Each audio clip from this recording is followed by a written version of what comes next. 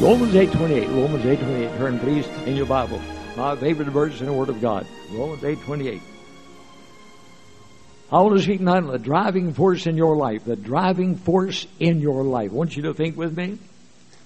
And just let the Word of God speak to your heart. Romans 8:28. And we know that all things work together for good to them that love God, to them who are the called according to His purpose. Romans 8:28. Turn to Romans 12. Romans 12, 1 and 2. I beseech you, therefore, brethren, by the mercy of God, that ye present your bodies a living sacrifice, wholly acceptable unto God, which is your reasonable service. And be not conformed to this world, but be transformed by the renewing of your mind, that you may prove what is that good and acceptable and perfect will of God. Romans 12, 1 and 2. Philippians chapter 3. Philippians 3, verse 13 and 14.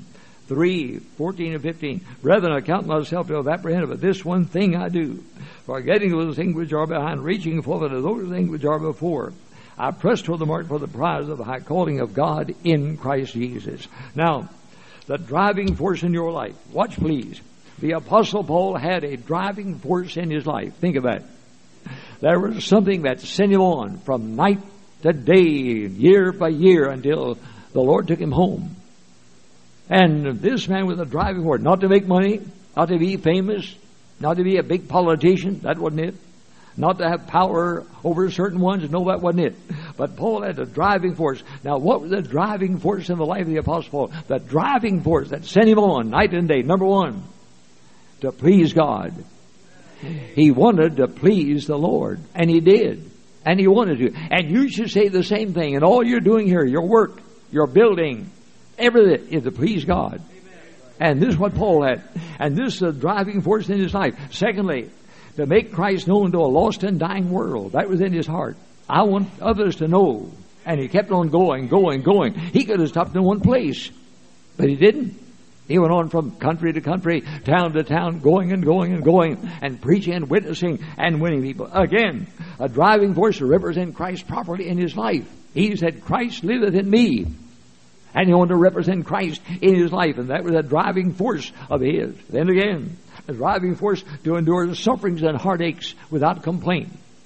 He said to young Timothy, thou therefore endure hardships as a good soldier of Jesus Christ. And Paul had that in his life. Then again, a driving force to do the will of God to the end of his life. The will of God. A driving force. Now, he was saying, ready to be offered, the time of departure at the hand. Now, wait a minute. This is for Paul, the driving force in the life of the Apostle Paul. Now, you should have the same in your life. Are you listening? These young men, young women, boys, girls, men and women, older people, all of you. And in my life, and I confess you, I've got a driving force. A driving force that sends me on and keeps me going, keeps me thinking, keeps me praying, keeps me working, and keeps me going until the Lord takes me home or until the Lord comes. But I want that driving force. Now, many people in the world have a driving force. Some people want to be big in politics. And they aim for that. They sell everything, their reputation, their life, their talents, they give it all to the matter of being a big shot in the political world. And many of them attain that, of course, and are big in their field, but sometimes selfishly. Again, a driving force to make money. Some people want that. That's the driving force that sends them on. The richest man in the world today is a man living up in Michigan. He's worth $8 billion, $8,300 million. Think of it. And still goes to work every day. He's a working man, and he works, but he makes money and made money. That's been the driving force of his life. Again, a driving force in education. Some people want degrees, and they get one after the other, doctor's degrees and on, and they keep on going. And that's all right for some people. And they have a driving force. A driving force in business to make money, to be a top official, to make a big corporation, and they like that, and that's what they're after all of the time. Then a driving force in leadership. And some had that. Winston Churchill had that. And he wanted to be the Prime Minister of England, and he became so, and was a famous man and a good man in many, many ways. But that was a driving force. Then a driving force to be popular. That's in Hollywood. That's around the world. People want to be popular. Now, wait a minute. I want you to think about your life. What should be the driving force in your life? Now, think of it. There's something that sends you on. Now, if you don't have it, then I want you to get it tonight. If you say, I'm not sure, I want you to be sure about it. And let God speak to your heart until you know there's something that God wants you to do with your life. And there's a faithfulness and and a responsibility of position that you want to attain and acquire and continue until the end of your day. Now, what's the driving force in your life? Number one, it should be with all of us, to manifest Christ in our lives. That ought to be the driving force. About everything else, we need to shine. Let your light so shine before men. And we're to be shining for the glory of God. And that should be a driving force with your life and with mine, to let people see Jesus in you. And they don't see it very much in this world of ours. And let this be a driving force. Young men, young women, mothers and dads, grandparents, whatever you are. You let the Lord be in you. And if I want to show forth Christ in my life, let them see Jesus in me. In visiting a man, unsaved man in Chattanooga, and I dealt with him very carefully with the Word of God in my hand. And we read, and I prayed, and he said, "No, I'm not interested. Just not interested at all in being Christian." And I started to leave, and I got to the door. This man stopped me. He said, "Dr. Robertson, it would be refreshing to see one person live for Christ." His wife belonged to our church. Had 2 children, they belonged to our church. Professing Christians. But he said it would be refreshing to see one person live for Christ. Wait a minute, a lot of folks are saying that. And you need to say, I'm going to live for Christ. I want to manifest Christ in my life. I want to so live every hour, every day, that others see Christ in me. I knocked on the door one day in Chattanooga. A lady came to the door. I said, "Ma'am, I understand you're not going to church." And someone told me about you. I want to come by to see you. And I said, "Could I talk to you?" She said, "Yes." I went in the room. I said, "Ma'am, are you saved?" "Oh, yes, I'm a child of God. I know I'm born again." Well, I said, "Wonderful. But I understand you don't go to church at all." I said, "No, I don't go anywhere. I'm not going to anybody's church." Well, I said, "Could you tell me why?" I said, "Yes, sir." She said, "I played the piano in my church for 20 years. Sunday morning, Sunday night, Wednesday night. Every service I played the piano for 20 years. After 20 years, some people began to criticize my playing." And she said, "I heard about it. I quit. I quit churches forever. I'm never going inside of another one as long as I live." And I guess she kept it up. I never heard of her going to a church. Couldn't get her to come to ours. Wait a minute. She wasn't manifesting Christ in her life. She was failing to show forth Christ in her life. And you need to watch that. Again, the driving force in your life should be to make Christ known to the whole world.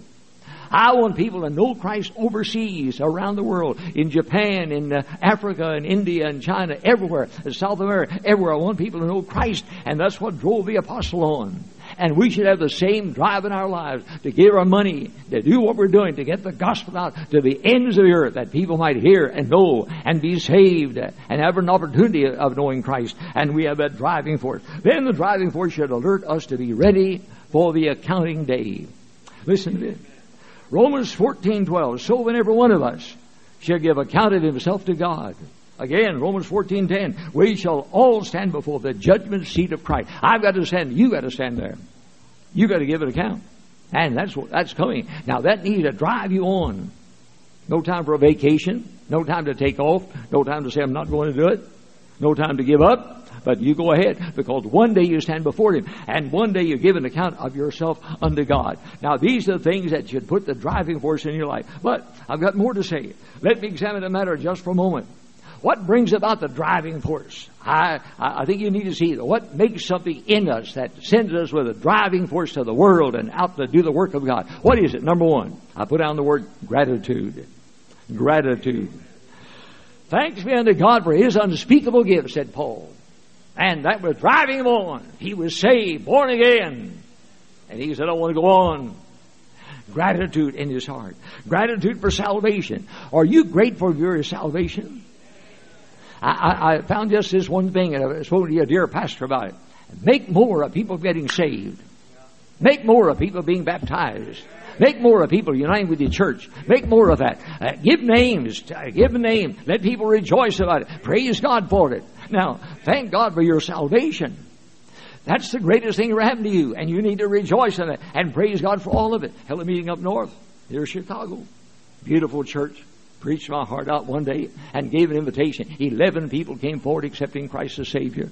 I dealt with some of them, and I was so happy to see them. Born again. I said, "You folks line up here at the front, if you will, and let's come and shake hands with them." And they lined up there, and I was so happy. I said to the audience, I said, "This is a wonderful hour. Come and shake hands with these new converts." And I stepped back. When I did, the pastor walked up. He said, "If you don't mind, people, you can go back to your seats." I woke up quickly. I said, Pastor, wait a minute. They just got saved. Let's rejoice. Let's praise God for it. He said, no, we don't do it that way here. He said, we go to the homes on the next week and examine them. I send my deacons out. I think I checked on the deacons too. And he said, we send out people to talk to them. I said, wait a minute. Didn't do that in the day of Pentecost. 3,000 got saved and baptized the same day. And I went on and told the other story. I said, didn't do it. He said, I don't care about that. That's the way we do it here. Wait a minute. You need to come with gratitude for salvation and praise God for saving a little boy, a little girl, a man or woman, young or old, you're rejoicing. Then gratitude for the call of God. The call of God. God calls us. Amazing, the call of God. At 18, God called me. It scared me after this, I said this morning. And I didn't know what I could do, but I said, Lord, I'll do my best for all of my days. I've been grateful for the call of God. Oh my, how wonderful to feel that God put His hand out upon me and touched me and said, I want you in my ministry. And I said, Lord, I'll do this for the rest of my days. And gratitude. Then gratitude for His guidance. He said, I will guide thee with mine eye. And He will guide you. Praise God. He'll show you what to do, where to go, what to say. If you'll let Him have His way, He will guide you every step of the way. And you can rejoice in that. Then gratitude for His provision for your need. And He does provide. And will provide all of it. But my God shall supply all your need according to the riches and glory by Christ Jesus. He'll supply every need. He provides. You be a tither, faithful tither. And give and go beyond the tithe. And keep on giving and rejoice on it. And my dear friend, you can't give too much. The more you give, more God will bless you. And you can't give too much. And give and rejoice in all of it. I began preaching back there in 1930. Went to my first church in Memphis, Tennessee. They paid me $50 a month. I said, we just had a month. I had total salary. Old church, beautiful old building, half a dozen people there. And I began. And I got a room to stay in Memphis. A little room in the top of a big house.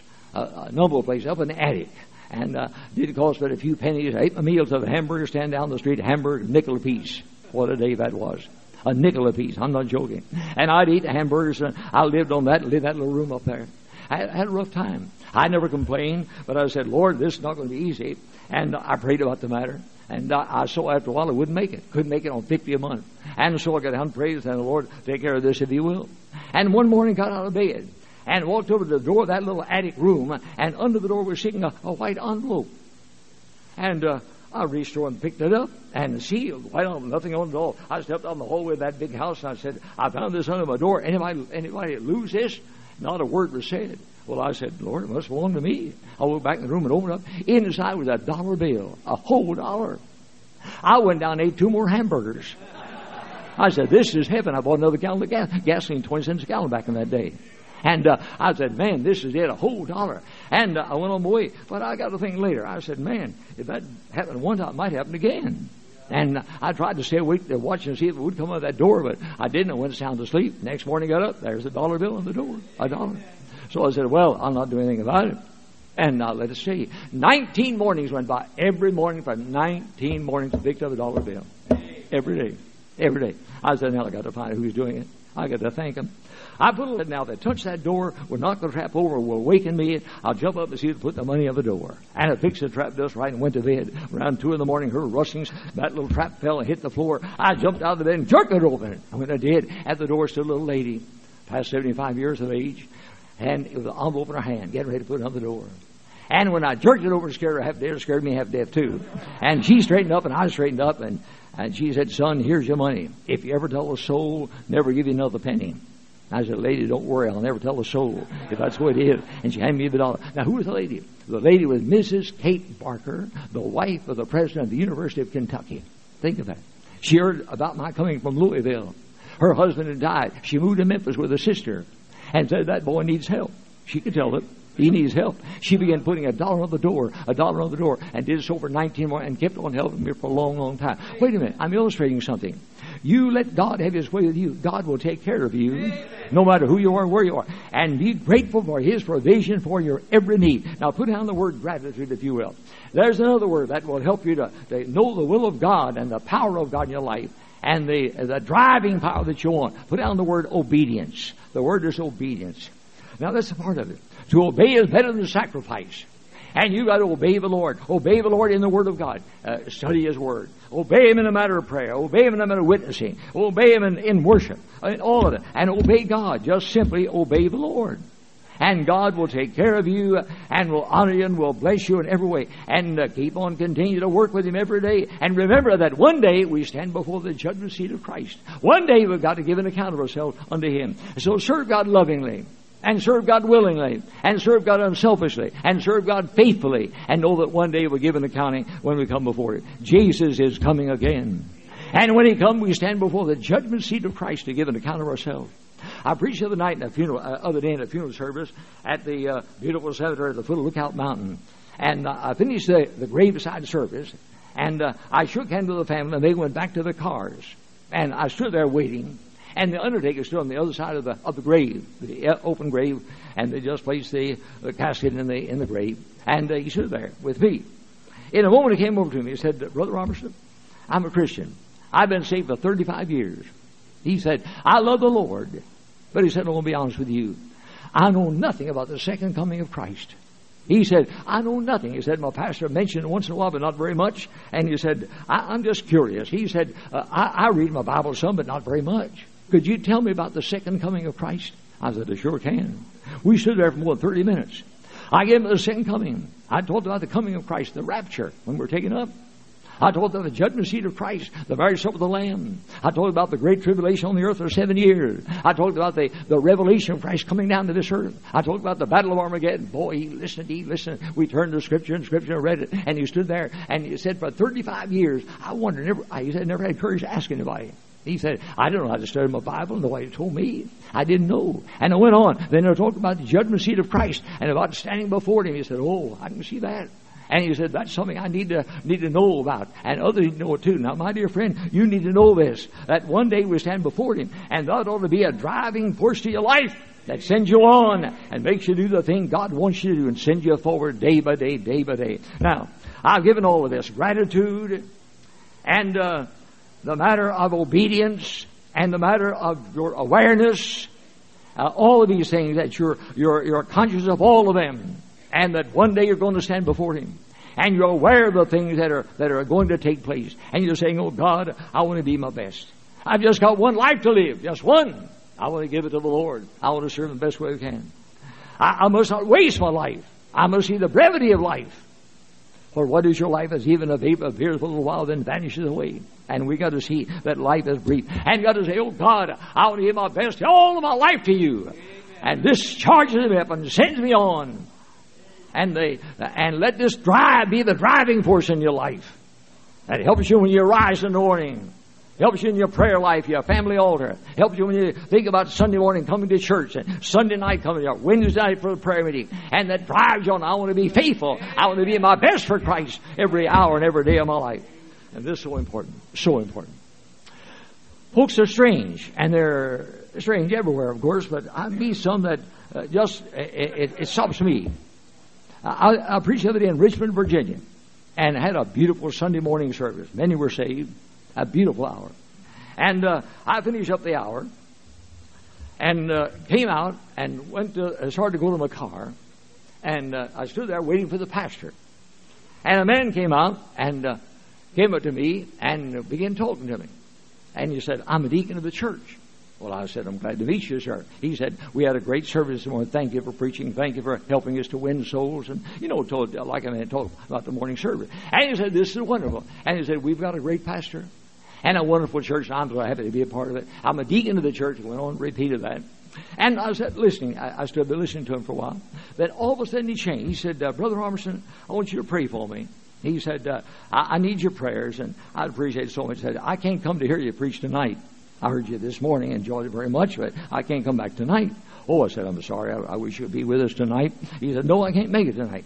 He said, "I'm going on a hunting trip at 5:30 this afternoon with a group of my friends. We're driving by car and be going for a number of miles on a hunting trip, 5:30 Sunday afternoon. And I wish you'd pray that we'd have safety." I said, "Sir, I can't pray for you at all." I couldn't pray for him. I couldn't pray for a Christian man, a deacon of the church, when going on a hunting trip. I said, "No, sir." I said, "You're out of line. You're out of the will of God." I said, no man should pray for you and the thing. I pray that God will speak to your heart and wake you up. But I'm not going to pray otherwise. Now, wait a minute. That's a strange thing. But people reason that way about going to church. Well, I don't think I'll go tonight. I'm not feeling as well as I usually do. So they stay home. And they fail to be in the place where God wants them to be. Now, you need to say, dear Lord, I'm going to give you my best. I want to serve in my best way day and night. And I want to remember all the things. And I want to be aware I've got just one life to live. I want to be aware that I must not waste that life. I must see the brevity of life. And I must see the fact that I'm going to stand before Him to give an account of myself to Him. I've got to be at my best all the time. Now, a driving force to your life. Let me give one more.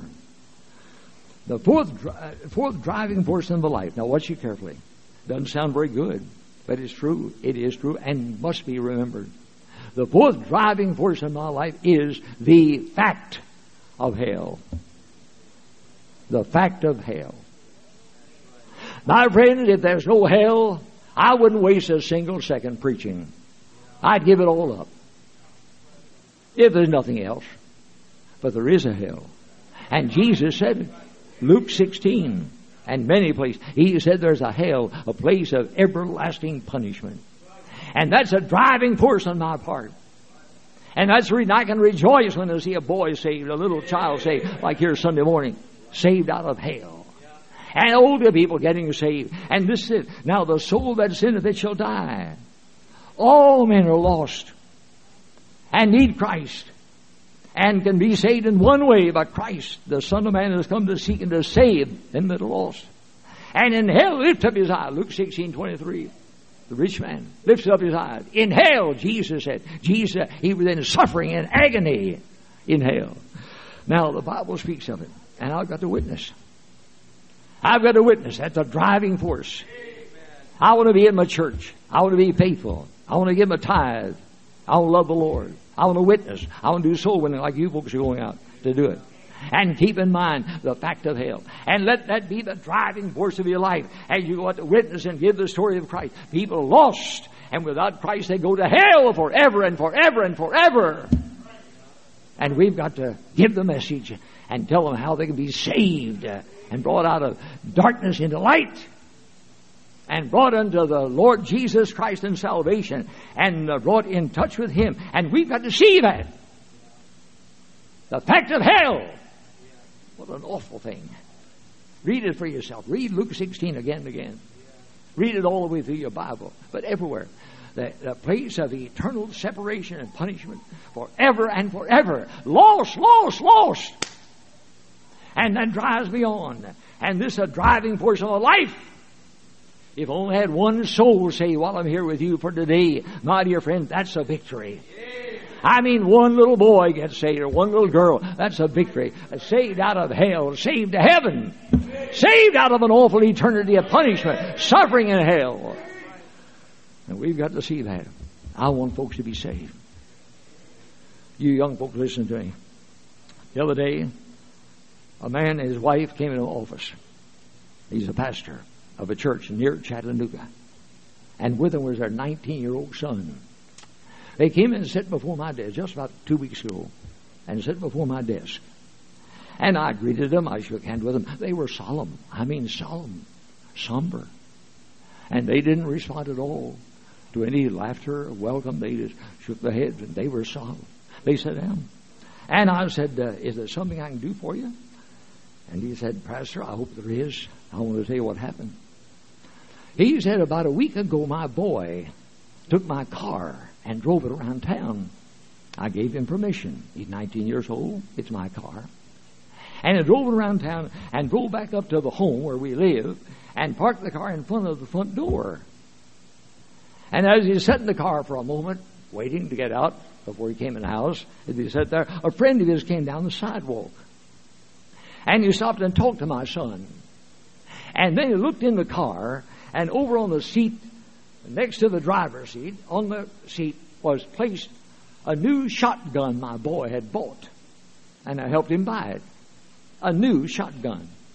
And the friend standing outside the car on this side said to my son, he said, oh, you got a new gun? He said, yes, a new gun. He said, could I see it? My boy said, yes. He said, my son reached over and picked up the gun and brought it across his body and handed out the window to the boy on the outside. And when he did, the gun went off and shot the boy's head off. Killed him instantly. Instantly. He said, arrested my boy, put him in jail, had a trial. They said he wasn't guilty. The gun was defective and should not have exploded, but it did. And nothing could be done, so the boy's freed. And they said, we came to you to ask you to pray for us. Nobody wants us. I'm pastor of the church. He said, if my boy works in the church now, in the last service, the people moved over to one side, wouldn't sit near him. He said, when he went back to school, they openly told him they didn't want him back. Senior in high school. Senior in high school. And said, we prefer you not come at all. He said, we're embarrassed. We don't know what to do. And he said, Brother Robertson, I believe my boy's innocent. And I talked to the boy, and he said, yes, sir. I didn't know a thing about the gun. I'd had it. I'd bought it, and I didn't know anything wrong with it. And had it in my car. I handed the boy, and it went off and killed him. And they told the whole story. And we had prayer together, and I did help him. He's now pastoring another church. He left that one, had to go to another place. And nothing else he could do, and the boy had to go to another school to finish up his work. And they left, and they were gone. But wait a minute, that wasn't all of it. There's something I couldn't ask them. I could not ask them. I was ashamed to even try to say anything about it. That boy standing outside the car, who asked to see the gun, this boy, 18, 19 years old, asked to see the gun. And the gun moved across the car, out the window, and he shot his head off and killed him. Was he saved or lost? And I didn't have the courage to ask. No time to repent, no time for anything. He's gone like that. In a second time, he's dead. Less than a second. And I could not ask him. And I thought of that 10,000 times. I mentioned it here to you because you're a long ways from the location. And that bothered me. But wait a minute. The eternal need of the soul, Christ Jesus. Christ the only Savior. I am the way, the truth, and the life. That's the driving force. Now visit people, knock on doors, talk to people, tell people they're lost. They can live in the most beautiful home in your city and they still go straight to hell. The trial of O.J. Simpson is not as serious as salvation is. See, we make a big to-do about that. A big to-do about that. And I'm not going into that part of it, my thought about it. But that's the way we think today. But one soul lost. And this should be the driving force of your life. I want to tell people about Jesus. I want to witness to them. I want to give them the message of salvation. For he that believeth on the Son hath everlasting life. I want people to be saved and born again. I've been a pastor in all of these years. Pastoring one church 40 years, 6 months. Someone came up to me some time ago when I was still pastor and said, Brother Robertson, here's a card giving the name of Mrs. So-and-so. She lives on Missionary Ridge. That's about a mile and a half from the church. And her husband died last week. They were quite wealthy people. He died last week and she's up there alone. Said, I know she's not saved. I'm pretty sure she's not saved, not a Christian. And said, would you please go to see her? She's lonely in that big, beautiful home, husband gone. And said, I don't think she knows a thing about the Lord. Would you please go? I said, I sure will. And they gave me the card. I'll put it in my pocket. When I got home that night, I did what I did for a lifetime as a pastor. I carried my notes in my side coat pockets. I'd take them out, I'd put them on my desk. I'd say, now I'll see this one tomorrow, I'll do this tomorrow, I'll do this tomorrow. I'd have everything outlined. I knew what I was going to do the next day. I took the name of that lady on the card and put it on my desk. I said, now, I'm going to see that lady tomorrow. She's doubtless unsaved. I'm a witness to her. And I'll go to see her tomorrow. But in the course of my study of that evening, my books and Bibles got over that note and covered it. The next day I didn't see it. It was covered by books and Bibles on my desk. I didn't go. And it stayed there. And 2 weeks went by. And one day I'm moving everything around on the desk. And if you know anything about a pastor's study, his private study, I have books and Bibles and notes all over the place. scores of things. And I uncovered the whole business, and there on the desk was the name of the lady on Missionary Ridge that I'd promised to see the next day, and 2 weeks had gone by. I took it off my desk and put it on my desk pen. You know how they stick up in front stuck on my desk pen. I said, now tomorrow I'll go to see that lady. I give him a promise, Lord. I'll go to see her tomorrow. Next morning I got up, went to the front door of a home. I lived down on Bailey Avenue. I picked up a morning newspaper early, 6:30 in the morning. I carried the newspaper back in the house, unfurled the paper, and on page 1 was a picture of a lady. A lady who had walked in the home the night before into a closet, tied a rope around her neck, other end around a rod in the closet, lifted her feet off the floor. They found her dead, choked to death. I walked back to my desk in the back, and the name was on that card I'd had there for 2 weeks. I promised to see her. I didn't see her. I promised I'd go, but I didn't go. I failed. And that haunts me. My failure haunts me. Saved and lost. Every evidence I could find for anybody which had never saved. I talked to friends, talked to neighbors. No evidence of any salvation. And yet I should have gone. I didn't go. I could have gone. And maybe I would have led her to the Lord. I don't know. But I could have gone and given the gospel. And I failed to go. And it troubled my heart. My dear friend, this is the fact we've got to see. The fact of hell. And this should drive us on. The driving force in your life. Oh, let God send you on. And let God use you to win precious souls to a loving Savior. I remember walking through the hospital at Erlanger Hospital, Chattanooga, big hospital. And a nurse stopped me and said, Brother Robertson, we just brought a man in back there in room 412. I said, would you go to see him? Said, I don't think he's going to live long. He had an awful accident. And she said, would you go to see him? I said, I sure will. I rushed on back there. When I stepped in the room, on the other side of the bed stood Dr. Bibbs, a medical doctor friend of mine. And he walked around the bed when he saw me. He said, Pastor, he needs you more than he does me. I can't do a thing for him. That man had been riding a motorcycle on Brainerd Road in our city, coming into the city. And he rode his motorcycle down the road. The front wheel hit a hole in the pavement and threw him over the handlebars. When he landed on the street, a truck came along and ran over his body.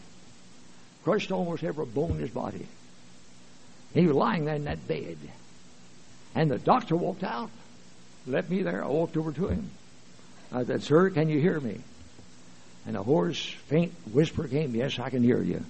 I said, Sir, are you a Christian? He said, No, I'm not. I said, this is the time to be saved right now. He said, I know it is. I began quoting scripture to him. I gave him the word of God, told him how to be saved by faith in Jesus Christ. I kept on. I said, I'm going to pray. When I finished praying, if you'll take Christ, give me your hand. I prayed. He raised his hand the best he could from the side of that cot and took my hand and said, Preacher, I'll take him right now as my Savior. I said, God bless you. You're trusting, he said, I'm trusting Christ. I'm saved by faith in him. I said, God bless you. I prayed for him. I left there. He died before I left the hospital that day. He was that near death. He was gone. A couple of days went by. Saturday morning came along. Had a phone call from Dalton, Georgia. Dalton, 30 miles from Chattanooga. The capital center of the world, as you know. And Carpet Center. And I had a phone call from Dalton. On the other end of the line was a lady, a rather timid lady. She said, Dr. Robertson, somebody told me that you talked to a man who was injured on a motorcycle. I said, yes, ma'am, I did. She waited a long time. Then she said, Brother Robertson, tell me, what did he say? I said, ma'am, he said, I am now trusting Jesus Christ as my Savior. And when I said that, a scream came up. You could have heard it 30 miles without a telephone. That lady screamed. She screamed and screamed and shouted and rejoiced. And finally she stopped. And Brother Robertson, you'll never know. I married that man 4 years ago. I'm a Christian. And said he was unsaved. My family said, you better not marry him. He's not a saved man. She said, no, I'm going to marry him. We'll lead him to the Lord. And they got married. She said, I guess I witness to him every day. And said the other day he was coming to Chattanooga on a motorcycle, 30 miles into Chattanooga. I went out and stood at the motorcycle, put my hand on his hand on the handlebar. I said, husband, I want you to be saved. Put your faith in Jesus Christ. He died to save you. He said, honey, I'm not quite ready now, but I will someday. Then she said he came to Chattanooga. I heard nothing. She had no message coming until he was dead. The call came and said, your husband was killed in an accident. That's the first thing she had. Said my heart was broken. And said for hours, I've been in anguish. That lost husband. I tried, but he was lost. And then somebody told me that you talked to him. And that I should call you, and I called you. And you've given the message. And she said, that's the happiest message I've ever heard in my life. That he was saved before he went home. Now wait a minute, my friend. The importance of winning people. The fact of hell. The driving force in your life, think of it. What is it? What is it that sends you along? What is it that makes you faithful to the Lord? What is it that keeps you coming to church and reading your Bible and praying and witnessing? A driving force to win people to Christ, to obey the Lord, to do what God says with your life.